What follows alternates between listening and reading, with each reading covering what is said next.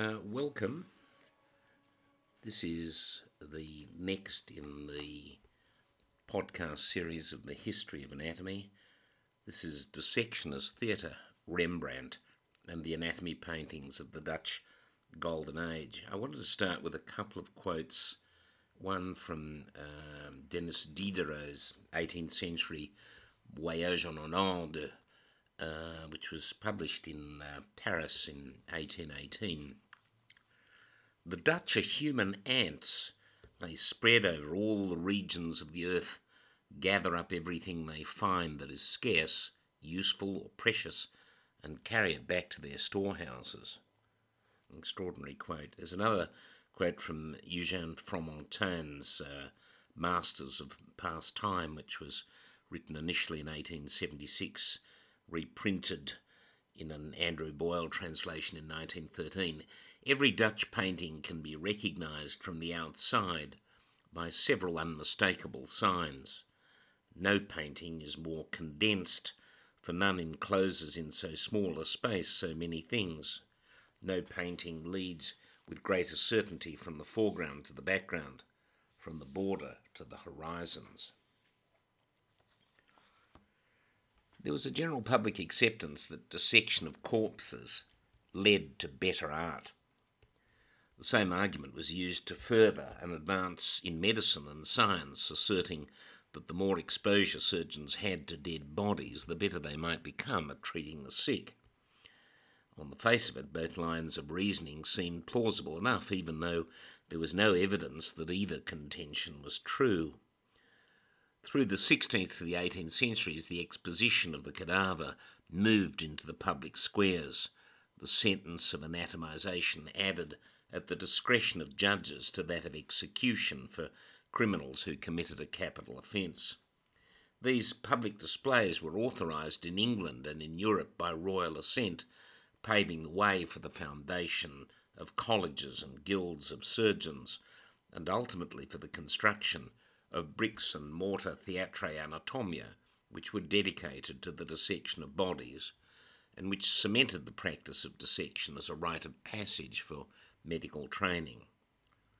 A close encounter with a corpse was central to the life of all medical students, at once tangible, intimate and brutal. In the face of their dissecting performance, the more dispassionate the student or the doctor in their dismantling of a human body, the more highly they were regarded. Such is as it has been. Art maintained its connection to anatomy in two principal ways. Firstly, since great artists had already participated in dissection, particularly in an age of anatomical realism, their mission was one of verisimilitude. We have, however, already seen how this shared purpose of anatomist and artist could and often did provoke conflict. Vesalius had written of the search for truth as the critical goal of any dissection, but he was dissecting at a time when much of the body was still a terra incognita. As the finite limits of discoverable macroscopic anatomy were reached, both the verbal and the pictorial transmission of that data became more schematic and sterile. The second reason is that anatomical art was the permanent record of an ephemeral event.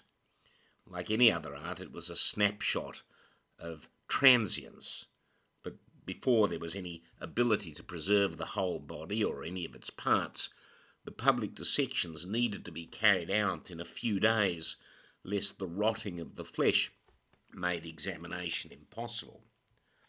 Aside from the closely written texts of the known anatomy which were not available to the public at large, or which may have even been relatively inaccessible to those students with a poor command of Latin, the artist's rendition of a public anatomization, accurate or not, was the only reminder of the power of such an event. The most iconic dissecting art is not a template of accuracy. It's not there to educate, but rather to recreate the atmosphere of dissection, and it does so as powerfully as any other genre through its generative culture, The surgeons and the anatomists as ably represented in their collective portraits as were the spirited companies of night watchmen, civil militias and city burghers. In northern Holland there's a collection of paintings in which the cadaver, or bits of it at least, are the principal focus. These are the glimpses of the dead body as the subject anatomicum of symbolic dissections attended by a fellowship of surgeon anatomists. These are the visual Netherlandish record of the public anatomisations, and they secure their rituals and their practitioners into memory. The decisions for inclusion into this elite group over time were doubtless capricious and subject to compromise, but these anatomical paintings, as they have become known, signify more than a single powerful event. The loose alliance of these dozen or so works comes in no small measure through the political and economic turmoil experienced by a nation forging its religious boundaries after the 80 Years' War. From this, over a series of accords collectively referred to as the Treaty of Westphalia, the Dutch nation emerged as the most powerful economic force on earth in a century dubbed its Golden Age, its Guten Uhr. And these group portraits capture the anatomists with their quarry, so to speak, the cadaver, and they show them engaged in their one true love of dissection. The paintings fit into the age that roughly spans that period between 1600 and 1700, when Dutch artists staked out their territorial talents, specialising in still life, landscape, historical narratives, biblical parables, mythology and scenes of maritime battles. Some like Frans Hals or Peter de Hoogh or Jan Steen became particularly famous during this time for their genre paintings, which epitomised the ordinary folk revelling in the genteel or the boisterous pleasures of life, and for which the art historian J.Q.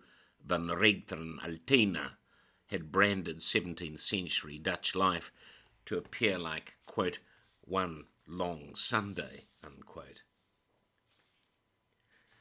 Ut pictura poesis, according to Horace, show poetry in a picture, a broader interpretation of the aphorism, almost an imperative to create through art the small narratives representative of past and present lives. But within these stories is the chronicle of the development and progression of art itself. One may perhaps recognise this historiography of art more as an Italian story for which there's a better tradition, a stronger foundation, and a more readily recognisable edifice. In the absence of such schools of apprenticeship, the story of Dutch art has been more one of the accomplishments of individual genius than of a particular devotion to an Albertian model of structure. The evolution of the art of both countries, one formulaic and the other more idiosyncratic, could of course be spectacular or on occasion monotonously pedestrian. These great paintings that preserve the heritage of the surgeon anatomists and their slavish devotion to the study of the human cadaver are better interpreted if they are considered in the context of the economic and political changes that reflected this great age. And to set the scene, I'll spend a little time in a description of how the unification of the Dutch provinces impacted both science and anatomical art. The development of the Netherlands into a beacon of scientific and artistic learning correlates with its rise in economic prosperity as a direct result of provincial unity. The Golden Age, in the way we understand it, and which adorns this transformation, spanned the bulk of the 1600s and was a period which revolutionised the mechanistic approach to science and its experimentation, as well as to anatomy and the dissection of the human body. It impacted too the genres of artistic representation in all fields of human endeavour, at a time where each of these ventures were themselves influenced by the tenets of the newly articulated and enlightened moral and political philosophies. The Golden Age would herald a new dawn, where the Dutch Republic led the world, not only in trade but in art and scientific investigation.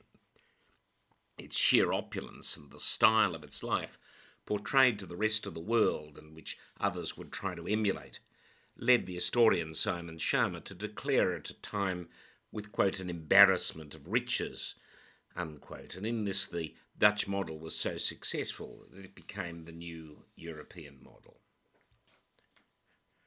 Prior to the war between the Spanish crown fervently enforcing its harsh Catholicism through the Inquisition and the northern provinces of what is now Holland flaunting their newfound breakaway brands of Reformation Protestantism, the strategic trading cities of Bruges and Ghent still remained controlled by their Spanish interlocutors. But the provinces were only vaguely held together under the Burgundians as fiefs of the Holy Roman Empire. With the fall of the most important port of Antwerp in 1585, the Netherlands had become divided into a north and a south and would only be unified at the end of this fight in 1648, following the 80 Years' War.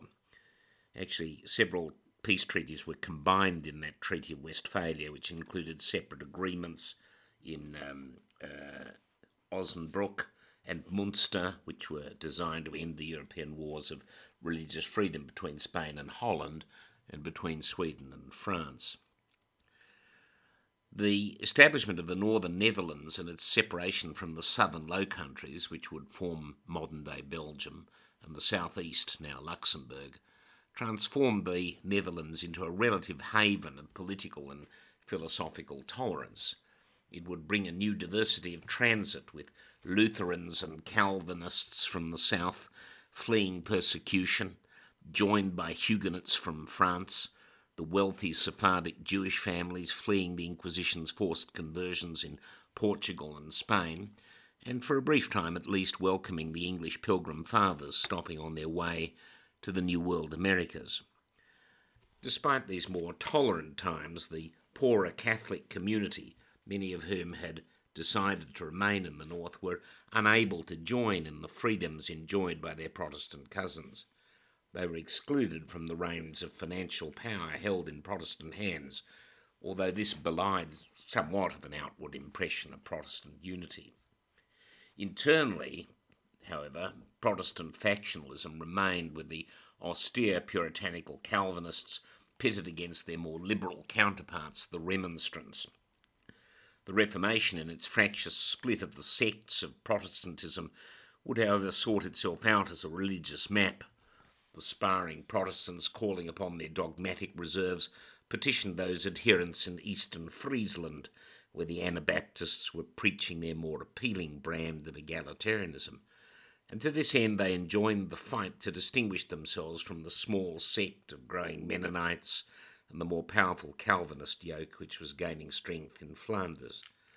Despite the discord, the newly structured cities remained centres of considerable religious tolerance and proved safe refuge for others visiting from England and France to express their philosophical opinions without fear of retribution or imprisonment.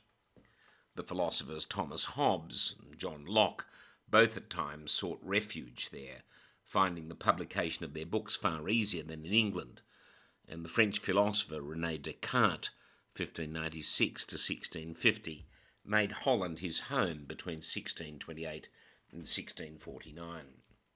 Hobbes actually published his combined works in Holland, and Locke formulated his social contract there in the late 1680s, when most of the British publishing establishment considered it pretty godless. Bertrand Russell has argued that Baruch Spinoza, who was born in Amsterdam, might never have been able to have been published anywhere else. In science, Amsterdam and Leiden became must-see university stops on any grand European tour that was part of the polished de rigueur education of young British, French or German aristocrats, whose fathers had sufficient money and connections.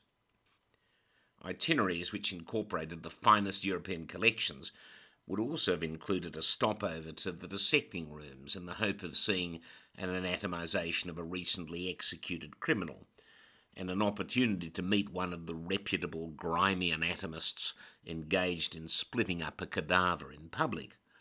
These cities were brimming with medical men making new discoveries and reorganising the anatomical taxonomy of the human body.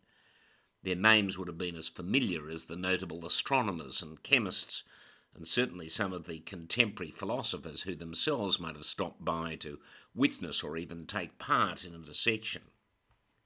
The day might have been rounded off with a visit to the medicinal section of the Botanical Gardens, the Hortus, perhaps the City Observatory, or the Wunderkammer, the Chamber of Wonders of one of the most prominent anatomists or apothecaries or clerics. At any of these places there would have been lectures to attend, and often with rowdy and spirited debate.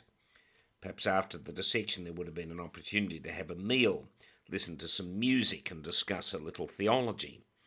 Each of the draw cards for any of these marvellous days would have competed for the visitor's time, with Leiden boasting a rather cerebral faculty in the 18th century, which included Europe's foremost physician Hermann Boerhaave, 1668 to 1738, and the anatomist surgeon Gevaert Bidloo. Amsterdam had the renowned embalmer Frederik Reich. Boerhaave was busy developing his clinical method of patient examination that would become the continental standard. The short-tempered Bidloo was seemingly in competition and argument with virtually all of his colleagues, and he'd just published his magnum opus, the 1685 Anatomia Humani Corporis, whilst at the same time penning many of the libretti for the local opera house. Against him was Reich, a man who was the praelector anatomia in Amsterdam for nearly 60 years, and who'd become famous for his secret tissue embalming formula and his treatment of cadavers. The praelector was an elected position somewhat akin to a city coroner, and he was expected to conduct one public dissection a year, although most with an eye on other public or political objectives within the city would perform anatomisations mostly on executed criminals fairly infrequently. One of the praelectors, Nicholas Tulp, 1593 to 1674, who was praelector between 1628 and 1653, for example, performed 11 public examinations during his tenure. Reich had the reputation as the finest preservationist in Europe, and he was able to keep bodies in pristine condition almost indefinitely. He was also a friend, or a personal friend, of Sir Isaac Newton, and these sorts of considerations factored into the career decisions of the young anatomists working in each particular environment, much as it would do today in the choice by any surgeon in training to visit certain centres of excellence. By contrast, a little further south, the city of Delft was a different sort of magnet, boasting the dynamic researcher Renier de Graaf, 1641 to 1673, who was preoccupied with dissecting the anatomy of the female reproductive system and was busy describing the physiology of ovarian follicle development. Aside from him, there was the inventor of the new microscope, Antony van Leeuwenhoek, 1632 to 1723, who had just published in the Journal of the Royal Society, which was called the Philosophical Transactions, about the microscopic appearance of bacteria. Under the urgings of Henry Oldenburg, the secretary of the Society, van Leeuwenhoek had even collected a postcoital sample of his own semen for immediate microscopic analysis, describing for the first time the appearance of highly motile animalcules, which he called the spermatozoa. Van Leeuwenhoek actually described in a November 1677 letter to the Royal Society, which was called Denatus et Semine Genital Animalculis, how unpleasant he found the business of collection of semen and the need for its speedy retrieval after intercourse. Uncertain if the presence of spermatozoa was normal or a sign of infestation, he compared his own semen with a sample provided by one of his students taken from a man with gonorrhea. And Van Leeuwenhoek was equally uncertain about the propriety of publication, and he invited Oldenburg to destroy the letter if he found the material too scandalous to print. Oldenburg actually had such an affection for Van Leeuwenhoek that he learnt Dutch in order to translate all of his letters for philosophical transactions. One can only imagine the sense of awe that would have overwhelmed a comparatively uneducated and impressionable mind suddenly and contemporaneously exposed to the most contentious philosophers, the greatest local artists, and the most flamboyant and daring anatomists.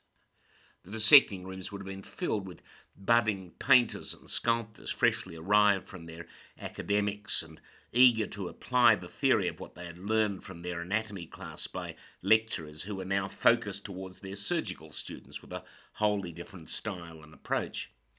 The faculties more readily bled into each other's disciplines in a way that is absent today, the orators moving somewhat seamlessly between the morgue and the studio.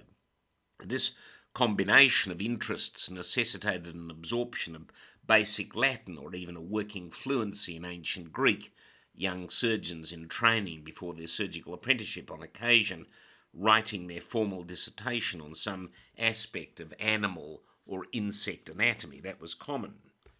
For example, Jan Swammerdam, 1637 to 1680, completed medicine in Leiden in 1661, but wrote his thesis on insects, the 1669 Historia Insectorum Generalis, the general history of insects, or general treatise on the little bloodless animals. The physician Marcello Malpighi, 1628 to 1694, who completed medicine in 1653, wrote an influential book on the Bombyx silkworm in 1669. And most academic surgeons spent a large part of their time dissecting exotic animals that had been brought back from explorations. John Hunter, for example, received his animal specimens from the animal handler at the Tower of London, and his exotic plants from Sir Joseph Banks, who had returned as the naturalist attached to the Endeavour voyage of Captain James Cook. William Harvey also publicly dissected all manner of animals in his home, including crocodiles, emus and ostriches, vivisecting, quote, frogs, toads and a number of other animals, unquote, to become someone who, in his own words, had, quote, arrived to a great proficiency in cat and dog cutting. So this was the normal practice. But the anatomists didn't live in a vacuum, and as they gained the public respectability, they did so on the background of a totally transformed Dutch economy. This economic boom is worth a brief consideration, as it defines the social condition of Dutch prosperity, which allowed the anatomists to gain a status similar to the burghers and the cavaliers who were commissioning their group portraits for posterity. The political devolution of the 80 Years' War had enforced some rudimentary independence onto the northernmost Low Countries, bringing with it totally novel financial institutions, which would thrust the Netherlands forward as the largest economy in Europe. It transformed the nation from one whose rather insular survival beforehand had been more simply based upon the trade of English and Spanish wool, the local herring fisheries and the movement of immigrant labourers from Brabant and Flanders. These movements had made some of its cities the most populous in Europe, but this was not a portent for what was to come. The sheer inventiveness in what some have labelled the first modern economy spawned the Dutch East India Company in 1602, what was called the Verenigde Oostindische Company, or simply the VOC, supporting the riskier adventures in exploration on the other side of the world. It had brought staggering quantities of spices from the Caribbean and Batavia, pepper from India and porcelains from the Far East, while transporting the grape harvests of France, grain stores from the Baltics and the whale products from the Svalbard. The novelty of these institutions was simply astonishing for countries up until that time engaged in the hard grind of local agricultural produce and limited trade. The VOC created, in effect, the first world multinational corporation. It devised the stock market and the national banks with tentacles so far-reaching that it served to deliver the audacious style of Dutch learning and teaching methodology to the closed societies of Japan and China. So with its spread did the independence and power of the VOC grow, possessing the autonomy to wage its own wars, to mint its own money, to broker international treaties, and to establish independent colonial settlements. Dutch traders from the larger cities joined with smaller regions, including Alkmaar, Delft and Dordrecht, controlling almost half of the European trade share and extending their reach from the Indonesian archipelago across Japan and to the North American continent, where the Netherlands was forced to cede to the British its hold on New Amsterdam in a territorial exchange for Suriname, and to settle the Dutch-Anglo Wars in the 1667 Treaty of Breda. The invention of the sawmill saw the development of great Dutch maritime commissions to feed its seafaring passion and to explore new territories and markets, sending its whaling ships off the Levant and conquering southern Africa and those dotted islands in the Caribbean yet unclaimed by the British and the French. And it even found time through its spin-off, the Dutch West India Company, to commandeer a large portion of the West African slave trade moving to the Caribbean and the Americas. All of this would be powered by an age of invention and land reclamation that helped the Dutch economy achieve the highest standard of living in Europe by the middle of the 17th century. All these benefits were accrued for a landed gentry revelling in a milieu of unregulated property rights, who were free to move and travel with their binding contracts. The opportunities for diversification within their labour force permitted up to 1/3 to move out of agriculture and into the industrial sector, and a further balance to engage directly in commerce and the service industries. And this deregulated diversification saw the smaller towns establishing specialty markets which fed the larger ports in an equilibrium of interdependence. With the growth of the textile industry, many cities became centres of niche trades such as Leiden, which specialised in wools and cloth manufacture, Haarlem, which became famous for its linens, and Amsterdam, renowned for its silks. The growth of paper-making, sugar refining, brewing, ceramics, brickworks, pottery and clay pipe making, and those trades ancillary to the textile industry like flax and rape oils, all made their contributions to the domestic market. So too did book printing, in an area wholly tolerant of the novelties of social philosophies that would be the forerunners of an egalitarian age, and which made the Netherlands the preeminent place in Europe to ensure academic publication.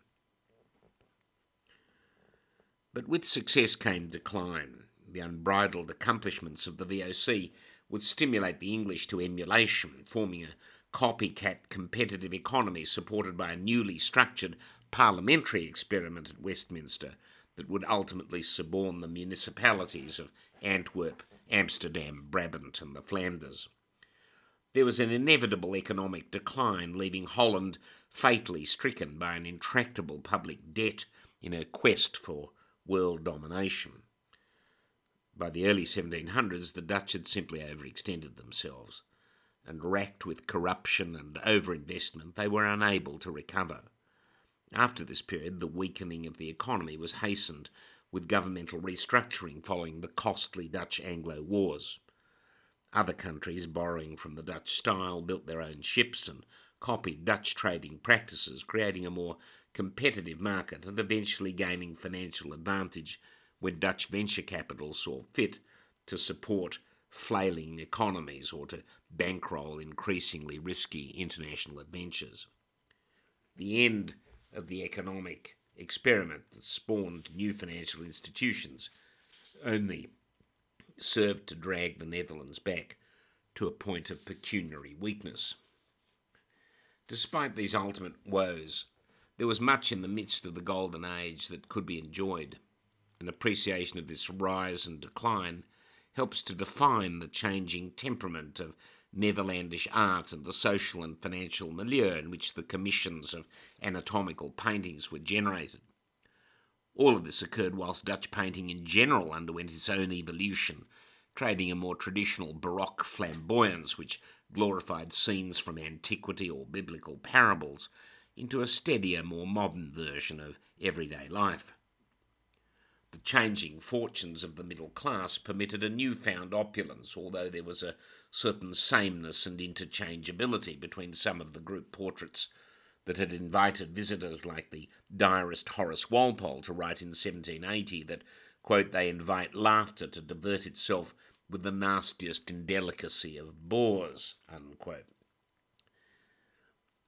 Joshua Reynolds, too, was withering in his criticisms of this sort of art, complaining that some of the Dutch artists, like Johannes Vermeer, Frans Hals and Jan Steen in particular, had, quote, failed to finish their works, that they lacked a required patience, and that without a formal Renaissance training that their talents could have been put to better use, unquote.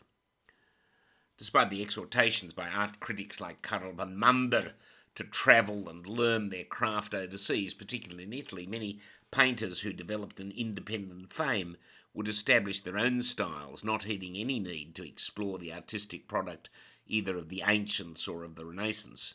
The new Dutch painting, portraying ordinary people engaged in ordinary things, permitted many painters to remain in locus without any fear or penalty.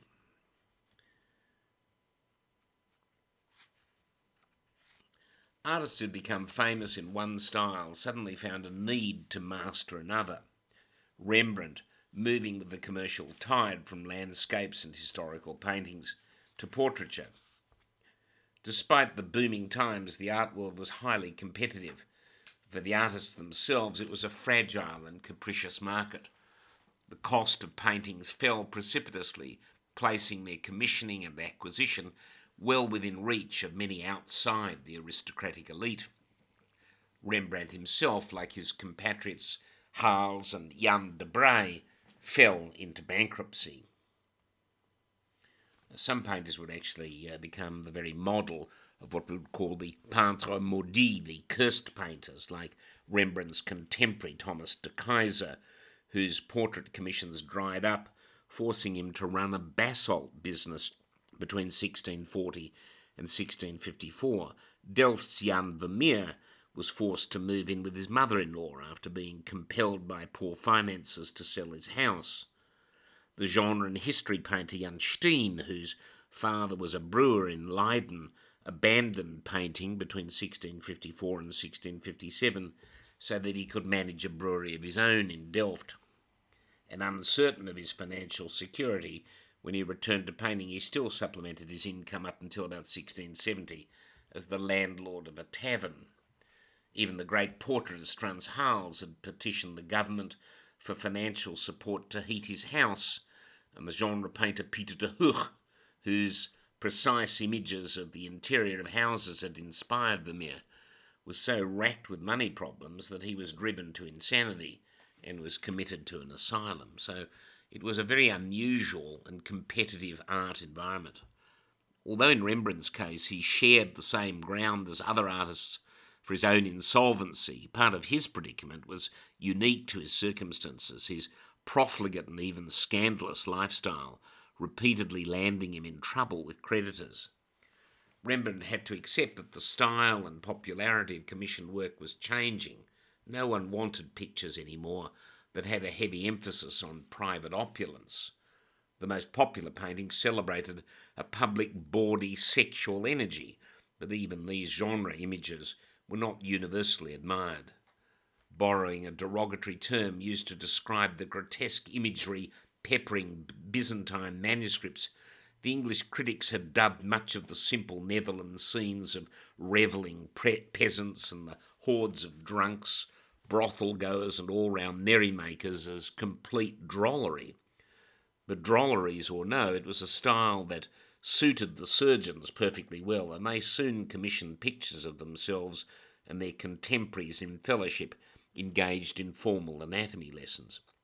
It was also a way of hailing the new guild of surgeons, which had only recently broken away from the skate and clog makers, just as in England the surgeons had left behind their compatriot barbers.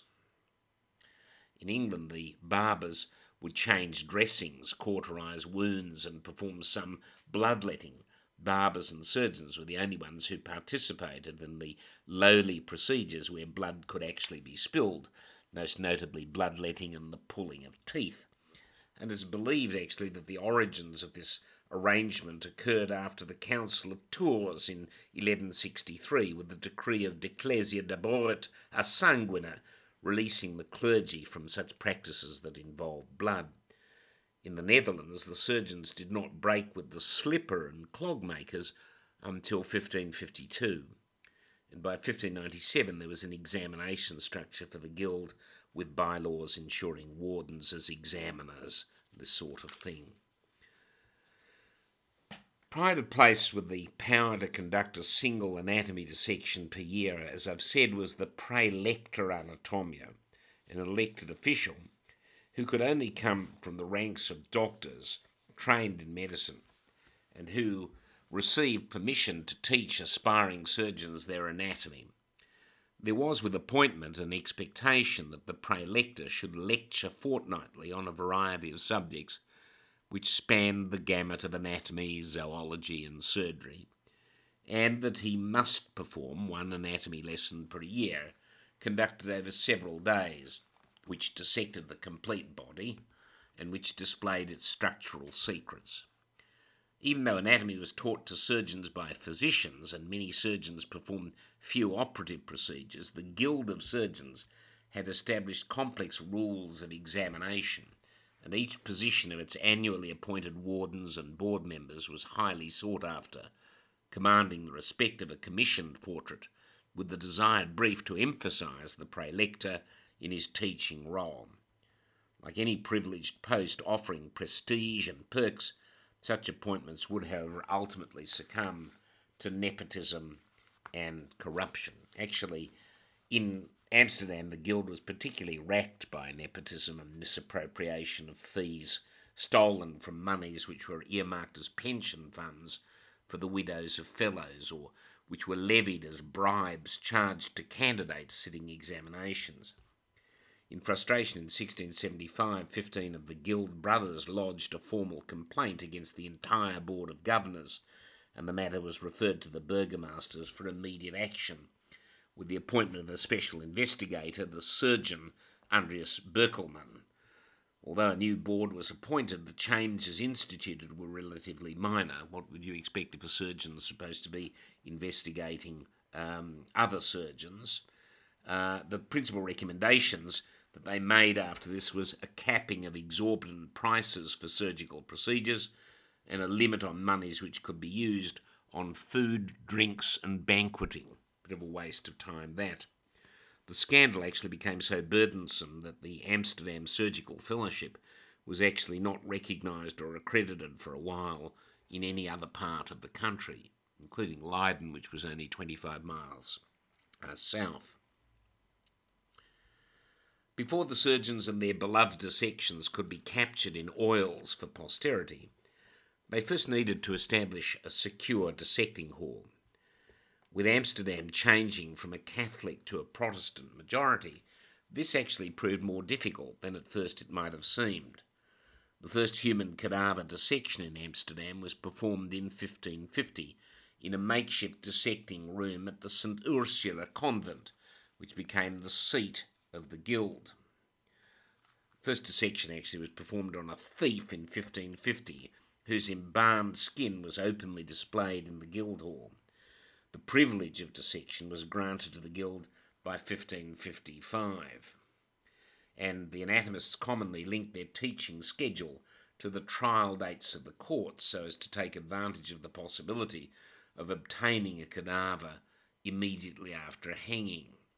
And that continued until the former Dutch Republic was absorbed into the French Empire, after which in 1811 the Dutch Criminal Code was replaced by the Napoleonic Code Penal. At any rate, after this first dissection at St. Ursula Convent in 1550, that became the seat of the guild. By March the 13th of that year, permission was granted by King Philip II of Spain to conduct an annual public dissection there. By 1578, the surgeons had moved to a converted room above the chapel of the former convent of St. Margaret, to be fitted up as the new slaughterhouse, its so-called new Kleine Vleeshal, where with some irony dissections actually took place on the first floor above the main butcher's hall meat market. In the founding organisation, the officers, the so-called Overlieden, were supported by Martin Janszoon Koster, who became the first praelector and who was aided by an official examination master, a profmeester. By 1619, the guild had moved to the Weyhouse, the De Vargesant Antoniuspoort, but between 1639 to 1691, their members exclusively used the old Vleeshal for their dissections. They would then move to a new specially designed amphitheatre, a dedicated Theatrum Anatomia, in the main middle tower of the Waaghouse, where on the first floor a guild room was built for meetings and which would be used to display the great paintings which I'll talk about shortly. The seating and standing room in the theatre was regimented and followed the Paduan style, with a central dissecting table and rising close-knit tiers of observation points, so that the highest rungs were never more than about 30 feet from the central dissecting action. The first row was reserved for members of the Collegium Medicum, as well as doctors over 50 years of age, with the next two rows allocated to the young doctors, officers of the guild and older surgeons. The two rows after that housed the remaining surgeons, and the highest, the last two rows, the viewing public. Dissection etiquette varied widely. In Amsterdam, banqueting usually took place afterwards, with music performed by an accompanying local orchestra. Since by comparison in England there were no formal purpose-built dissecting rooms available, such formalities were not observed there.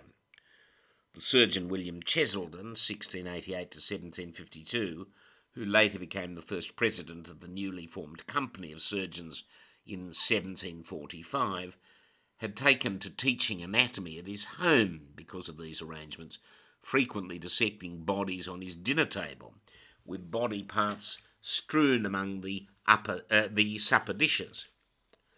For this practice he was severely rebuked by the Company of Barber Surgeons, but by 1715 this became his principal reasoning for advocating that the barbers actually split from the surgeons altogether. The Waaghouse that I mentioned in Amsterdam, by the way, is now a trendy restaurant in the heart of the city, but you can still see the old entrance to the dissecting hall. The barber surgeons were built a purposeful anatomic theatre which was designed actually by Inigo Jones and completed by John Webb in 1653. That theatre was destroyed in the Great Fire of London in 1666. The barbers and surgeons split in 1745 to form the new Company of Surgeons established next door to the Newgate Jail. In the Netherlands, however, from the 1660s onward, doctors of medicine were generally able to obtain privileges to conduct dissections at their houses. So there were these various differences between English and Dutch styles. Dissections performed by the praelector were advertised events, attended by the paying public and on occasion graced by the royal personage. They were noisy, sometimes riotous, with visitors competing for ringside seats and standing room, and where the peasants might have had a fleeting opportunity to rub shoulders with the aristocracy. Jostling for position, all would have entered through a small door in one of the towers of that Waaghouse that I mentioned, inside painted with a skeleton, the artist Gerard de Lares, whom we've met before, a pupil, perhaps the favourite pupil of Rembrandt, had inscribed the reminder inside the door, Huc tendimus omnes, we're all headed for this, for those waiting in line to witness the performances inside. And the dissecting activity of each praelector was dutifully recorded in the archives of the Anatomy Book, and the records were kept by the Guild of Surgeons and tightly overseen by appointed governmental inspectors and even by the monarch himself. By the turn of the 17th century, the surgeons had secured their hard-won social place. They'd lobbied effectively for their praelectors to teach anatomy in the public halls and would honour the sanctity and sobriety of the moment in oils to reflect the reverence with which they held their masters. In this enterprise, however, we must first define what paintings we intend to examine. Within the catalogue of the anatomy lesson pictures, there's also a further artifice in defining a theme which serves as a visual testament to the importance of dissection and to its formal tutorship. But we cannot regard all of these paintings as equivalent, and our task is the record of public dissections, where there is in the picture at least a cadaver, or some part of it including a skeleton, as a principal subject anatomicum, and where there's an allusion either to dissection itself or to the teaching of anatomy to any company of fellows. That is what I mean by an anatomy lesson painting. No doubt there are more of these types of artworks which could be included in this pantheon, perhaps secreted away in private collections.